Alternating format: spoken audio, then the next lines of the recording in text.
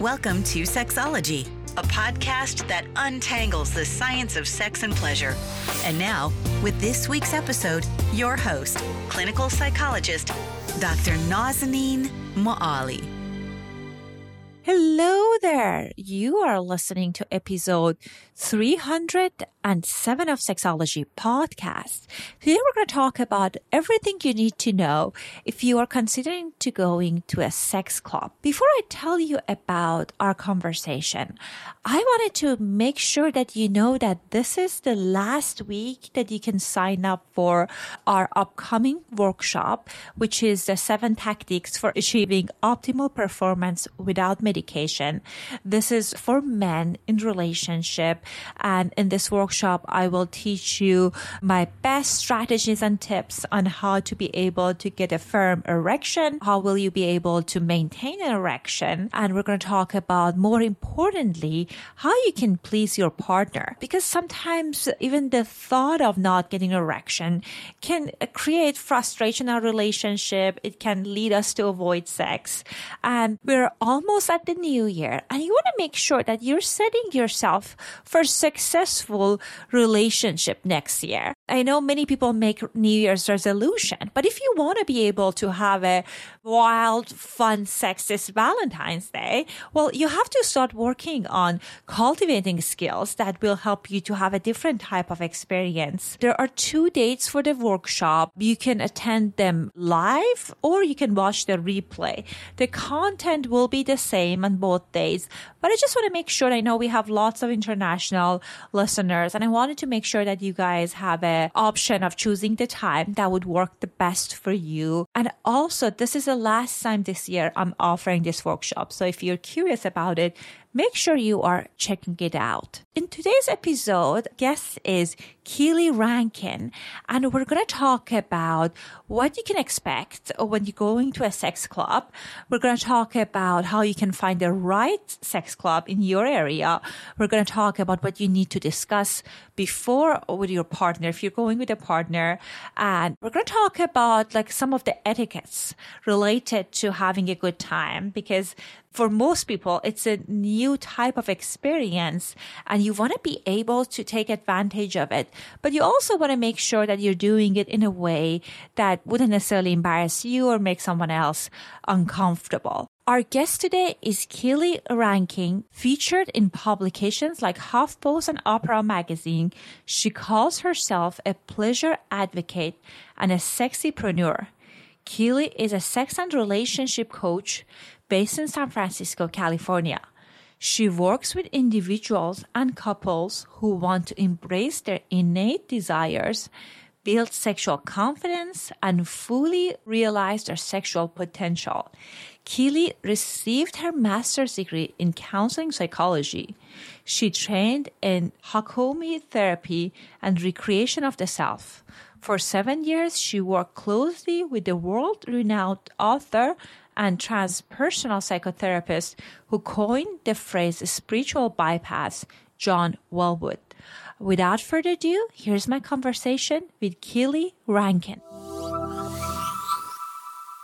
Hello and welcome back to another episode of Sexology Podcast. I am so excited and honored to welcome Keely Rankin on our show. Keely, welcome to our show. Thank you. I'm delighted to be here and so excited to get into this topic with you and your listeners.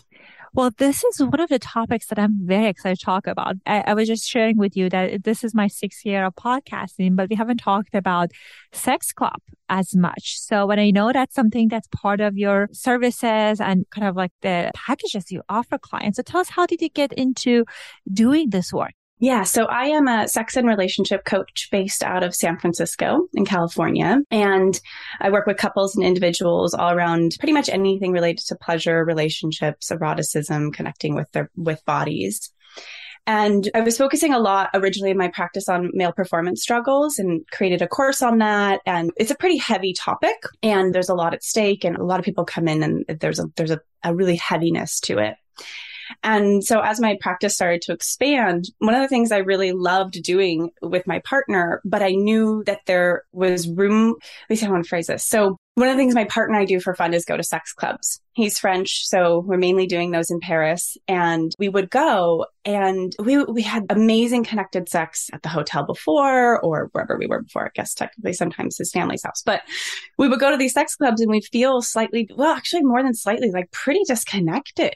Like we'd be there and something would feel off and we're like, well, we're supposed to be having fun. And I was flying home one day and I was thinking, what is going on? We're this really, really connected couple. We have a lot of tools, a lot of skills. Thinking of myself sort of like expert-ish, at least a little more than the average person around sexuality. And it dawned on me, I was like, well, if this is happening for us, this has to be happening for a lot of couples. And I was like, well, it must be so disappointing to finally get to the place for an average couple to go to a sex club and then be there and feel like, oh, I don't really know why this doesn't feel like we wanted it to feel. So from that, I created this idea. It's called the before and after sessions. And it's basically aimed at helping people prep for a sex club and then digest after the sex club. And it's aimed all towards sort of this sense of like, how do we create rituals, intentions, and a deep, deep connection as you enter into this world of like extreme adult fun, adventure, play, and be able to really navigate that with grace and with fun and a real understanding and a deep connection with your partner. And that grew out of wanting to do something that was a little less serious than working with performance struggles, because sex clubs are meant to be fun. And oftentimes people have a really, really great time in them if they're properly prepared to go. Well, I am excited to hear more. So it seems like you've done an international sex club. Like It seems like you went abroad to sex clubs in Paris.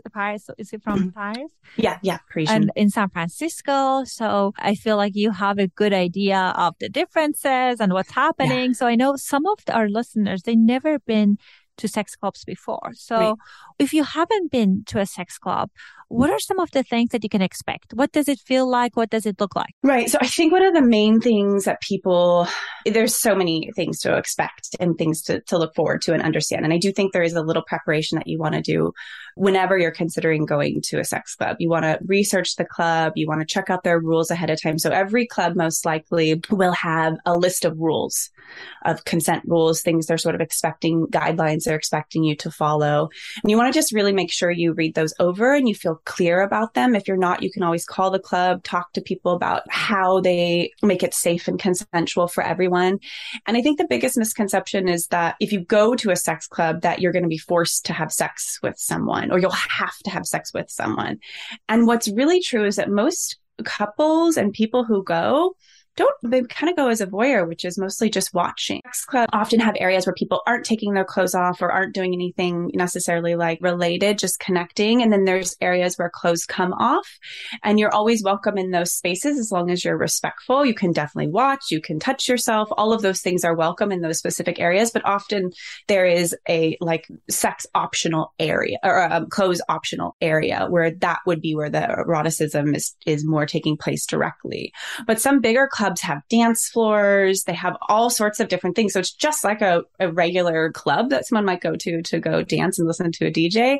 And it includes a special space where adults can play however they feel is sexy for them. How is it different than swinging parties in a way? Because they sound similar. Right. So they are very, very similar. I think the main difference is most swinging parties, you get an invite typically because you would know someone. So there's a little bit of a feel of like, oh yeah, that person invited me, or that was the email list and that was the person who sent the email that comes out. Sex clubs are much more anonymous for the most part, unless you go with people or you happen to go often, you see frequent people. But in general, there's this level of sort of like no one really knows you experience, as well as depending on the swingers type party that you're going to, there's also individuals, not just couples. Most sex clubs will have certain nights. They could have like costume party nights or mask party nights or certain themes. There could be nights where single men are allowed or nights where they're not. And so those are one of the things you always want to look at too before picking a club, is just like, what night are you going on? And making sure sure that that night feels sexy for you and also feels safe for you. I think it's but they are very, very similar to the swingers parties for sure. So it sounds like it could be more of an exclusive experience or a twist on a type of entertainment, right? Because someone has a swinging party in their house, unless it's super high end, they don't have a good DJ. Right. There's that big part. Yeah. Absolutely. And swinging parties, the truth is they just don't happen all the time. Where sex clubs, depending which city you're in, are pretty much open regular, maybe not on the holidays per se, but they're open most of the time. So you can go just like, oh, it's 10 o'clock and I'm feeling like that would be fun. You can go, versus a swingers party most likely would be planned pretty far in advance. And also for kind of finding things in like one's area, if someone is interested to go to a sex club, and I'm sure they're similar to restaurants, they have all different qualities, right? Right. How can we decide that we are choosing a right cuisine for ourselves as far as the type of a restaurant that we're going to? Right. I think that's a really, really interesting one. And I spend a lot of time with couples in our before sessions, sort of discussing what ambiance feels good for them. In France, or in Europe, they have sex saunas as well as sex clubs. So a sex sauna is just like going to the spa, essentially, but there are people having sex in certain spaces, and it's co-ed, which in the US, most of the time, spaces like that are not co-ed. And what's great is that you already have your clothes off. And so there's not that sort of sometimes hesitation moving into the erotic spaces where it's like, oh, I'm going to take my clothes off. That can feel a little daunting for some people. And then it can also be sexier because you're sort of all walking around with your clothes off and getting to see each other and enjoying each other's bodies. But I think what's a little bit tricky is that when we go to sex clubs, it's like you never know who's going to be there. It's just like a bar, essentially, or a restaurant. And so there can be a feel. And I think that's more important to go with. To look through the pictures, you would just Google whatever your location is. They're most likely just going to be in bigger cities. And then you put in sex club and they'll pop up. And you want to just look through and see, like, does that ambiance look sexy for me? Do I feel like I could relax in there? And know that it's going to be more like the cuisine is essentially the people who are there. And so that's going to be different every single time you go. And there's really no way to necessarily determine that, because I think a lot of people, when they think of sex clubs, they think specifically of like the way people look, and no one's going to be turned away for the way that they look. And so there needs to be, I think a lot of going to sex clubs is setting an expectation of like, what is it going to be like when we get there? And what's most likely that you're going to see an array of people of all body shapes, sizes, and people into varied interests. And so it doesn't mean you have to be attracted to every single person in the club. And I think that goes back to one of our original questions, or the original comments I was making, is like, you do not have to consent to do anything with anyone that you are not comfortable doing. And so having a very strong no and discussing, it's a lot of also what I do in the before sessions. It's like discussing the fantasy that we have about going to the sex club together as a couple, and discussing what we think our boundaries are and the agreements that we want to make, so that we go into it together, sort of saying like, yeah, if we met a couple, it would be cool if we kissed them, or yeah, I'm open to oral sex, or I'd be open to just like whatever happens. There's an agreement going in that each person is holding together, and knowing that at any point, if you're not comfortable, you can say, no, this doesn't feel right. And it would be expected in pretty much any sex club, I would say, in at least the westernized world, that if that would be something you would say, that everyone's hands would go up, everyone would pull back. It would not be seen as a big deal. It would just be like, oh, okay, we're going to stop going in a different direction. Well, I think it's really important, kind of like highlighting what you said about kind of setting expectation, because Right. I can see that there are so many different barriers that might get in the way of a couple, specifically if they go into the club for them to have a good time, because Right. maybe one of them, going back to the cuisine kind of metaphor, they like the food and you don't, and there can be all sorts of even buried emotion around jealousy, frustration, all of that Right. that can show up. And in reality, even for women who are going to regular clubs, right? That people are approaching them, they're grabbing their hand. There is some kind of violation in a way at times. And I know that in sex positive communities and sex clubs, they're even more mindful of that. How would that look like? So if you're not interested in and someone is pursuing you, what are some of the systems in place for safety? Of course, every place is different, but what have been some of the experiences you had around that? Well, one of the things I can say is that there are oftentimes like bouncers or people standing around the club to check for safety. And if you look uncomfortable, they may come and check in on you to see. I would say it's going to be fairly rare that someone is going to pursue you. And that's what I'm saying. It's really important, strong no. And so you want to make sure that you feel comfortable saying like, oh, I'm flattered, or thank you, but no, thank you. Or just flat out, no, I'm sorry, I'm not interested. I would have a really hard time imagining that someone in this environment would just grab your hand or ever just grab your ass, unless it was your partner, someone you knew. That would never, I would be shocked if that happened. And if anyone in the club saw that happening, that person would probably be asked to leave. And you should let a person know, the bartender, anyone that works at the club, that person just grabbed you and you did not consent to that, because that is a sexual violation. And so I think that's where this piece of like, do you have your no? Can you feel your no? Do you feel good about protecting yourself and saying what you're interested and not interested in? And most likely people are going to ask you. They might say hi or start to flirt with you. And right then and there, if you're not interested, you can just say, thank you, I'm not interested. And most people in those environments it will be no big deal. It's expected that you are going to say yes or say no. And it's not so highly aggressive as it might seem sometimes, like in the club situations, just because there's people watching to protect you.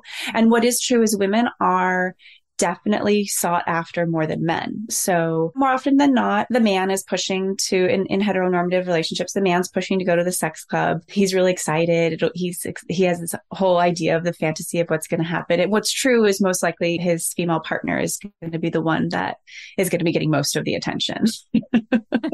So if any in a heterosexual couples, women have hesitation, that is something to look forward to. And it's important to talk about it. I would imagine that you coach people prior and after to kind of work through those things and what shows up, because at times, even there are protection, even that you talk about it, there might have been some emotion, some things that you want to kind of talk about and process with your partner. So as far as asking for consent, so we talked about what not to do, but what is customary as far as asking for consent in those spaces? I would say most of the time what it looks like is that you will be there, you're either alone or with your partner, and you'll start to first watch another person, watch them moving. You'll make lots of eye contact. There'll probably be some smiles. And oftentimes it's pretty obvious, like when someone wants to interact, like they'll make multiple eye contacts. Sometimes they may, if they're in the middle of something, just wave you over like, hey, you want to come join us? We're in the middle of enjoying this thing. Come join us. But it's often very obvious. And if you are not welcomed there, of course, like if you sort of misread the signs for some reason, someone would just let you know that. And it would be, again, not necessarily a big deal. But typically there is sort of like a nod, a conversation. And then there can be just a quick bit of like, are you okay with this? What are you guys interested in? Would you like to try this? And often sort of a checking in all along the way. Are you interested in that? Would that be fun? Just little like snippets just to confirm with the other person. What about STI protection? I know that's also something that gives people lots of pause. They're excited about this. Perhaps they had other similar experiences with the partner. I would imagine there is an additional level of risk versus someone that like the couple that you play with in the past would be different than someone that's a stranger. What are some of the things you recommend around that? Yeah. I mean, anytime you're having sex with a new person, there is always a risk of STIs or STDs. I think people who are going to go play in these environments really want to have a conversation within their partnership and with themselves around their level of risk comfort. And if there's a 0 level of risk comfort, then I would say maybe I think most people aren't necessarily worried about oral herpes, but kissing can transfer herpes. I mean, there's all sorts of STIs. So it's sort of like deciding what sex acts you're willing to engage in based on the amount of risk. Are you okay with hands or mouths and just not intercourse, all of those things. And again, I think it's really just a personal choice of feeling what you're comfortable with, because Even you can definitely ask people, when was the last time you were tested? Do you have your test papers with you? That's not typically happening at sex clubs, especially in the sex saunas, because people are not wearing anything. And again, it's just the random population, so you don't exactly know what is true. I do think it's important if you do have intercourse or you have any concerns after going somewhere to be tested a couple of weeks later, just to make sure, especially if you're in a non-monogamous dynamic, you're not passing that along.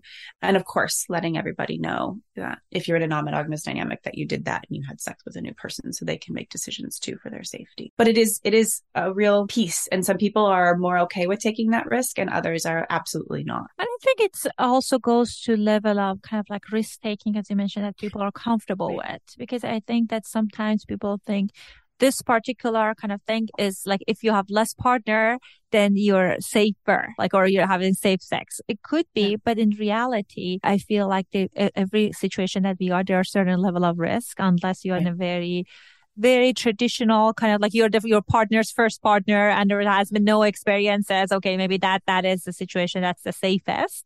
But most people, for most of the activities we do, there is a certain level of risk. It's just a matter of, as you mentioned, kind of being informed about how much are you comfortable with taking risks and what would be the kind of treatment after, what would look like if it's required. But also it's my experience that many people who are active in sexual scenes are mindful of kind of like testing all sorts of things, because when you like something, you take care of it. When you like sex, you want to make sure that you are in a good condition for it. Right. It doesn't feel good to have sex if you have an STI. Like that doesn't feel good. So if you're wanting to go and enjoy and have fun, you're going to want everything to feel right. So well, tell us, you mentioned that for you felt that disconnected afterward.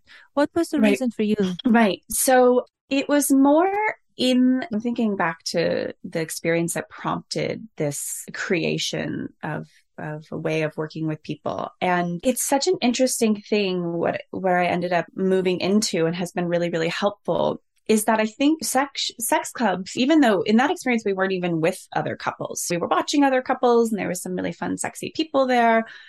They were coming and going. But there was just this feeling of, I couldn't quite connect with my partner. And he also really felt the same way too. It's like, we just couldn't quite find that rhythm, that deeper place that was really very, very always quite easy for us to find. And so one of the things we started to play around with was like, okay, what could we change? What needs to change for us to go into these environments so that we can still maintain our deep connection? And the place that we've landed on that's been the most helpful and been really helpful for other couples is creating this ritual around what helps us connect. So one of the things that I really like is pieces of jewelry or something that you can touch while you're in the event that was put onto you by your partner with an intention.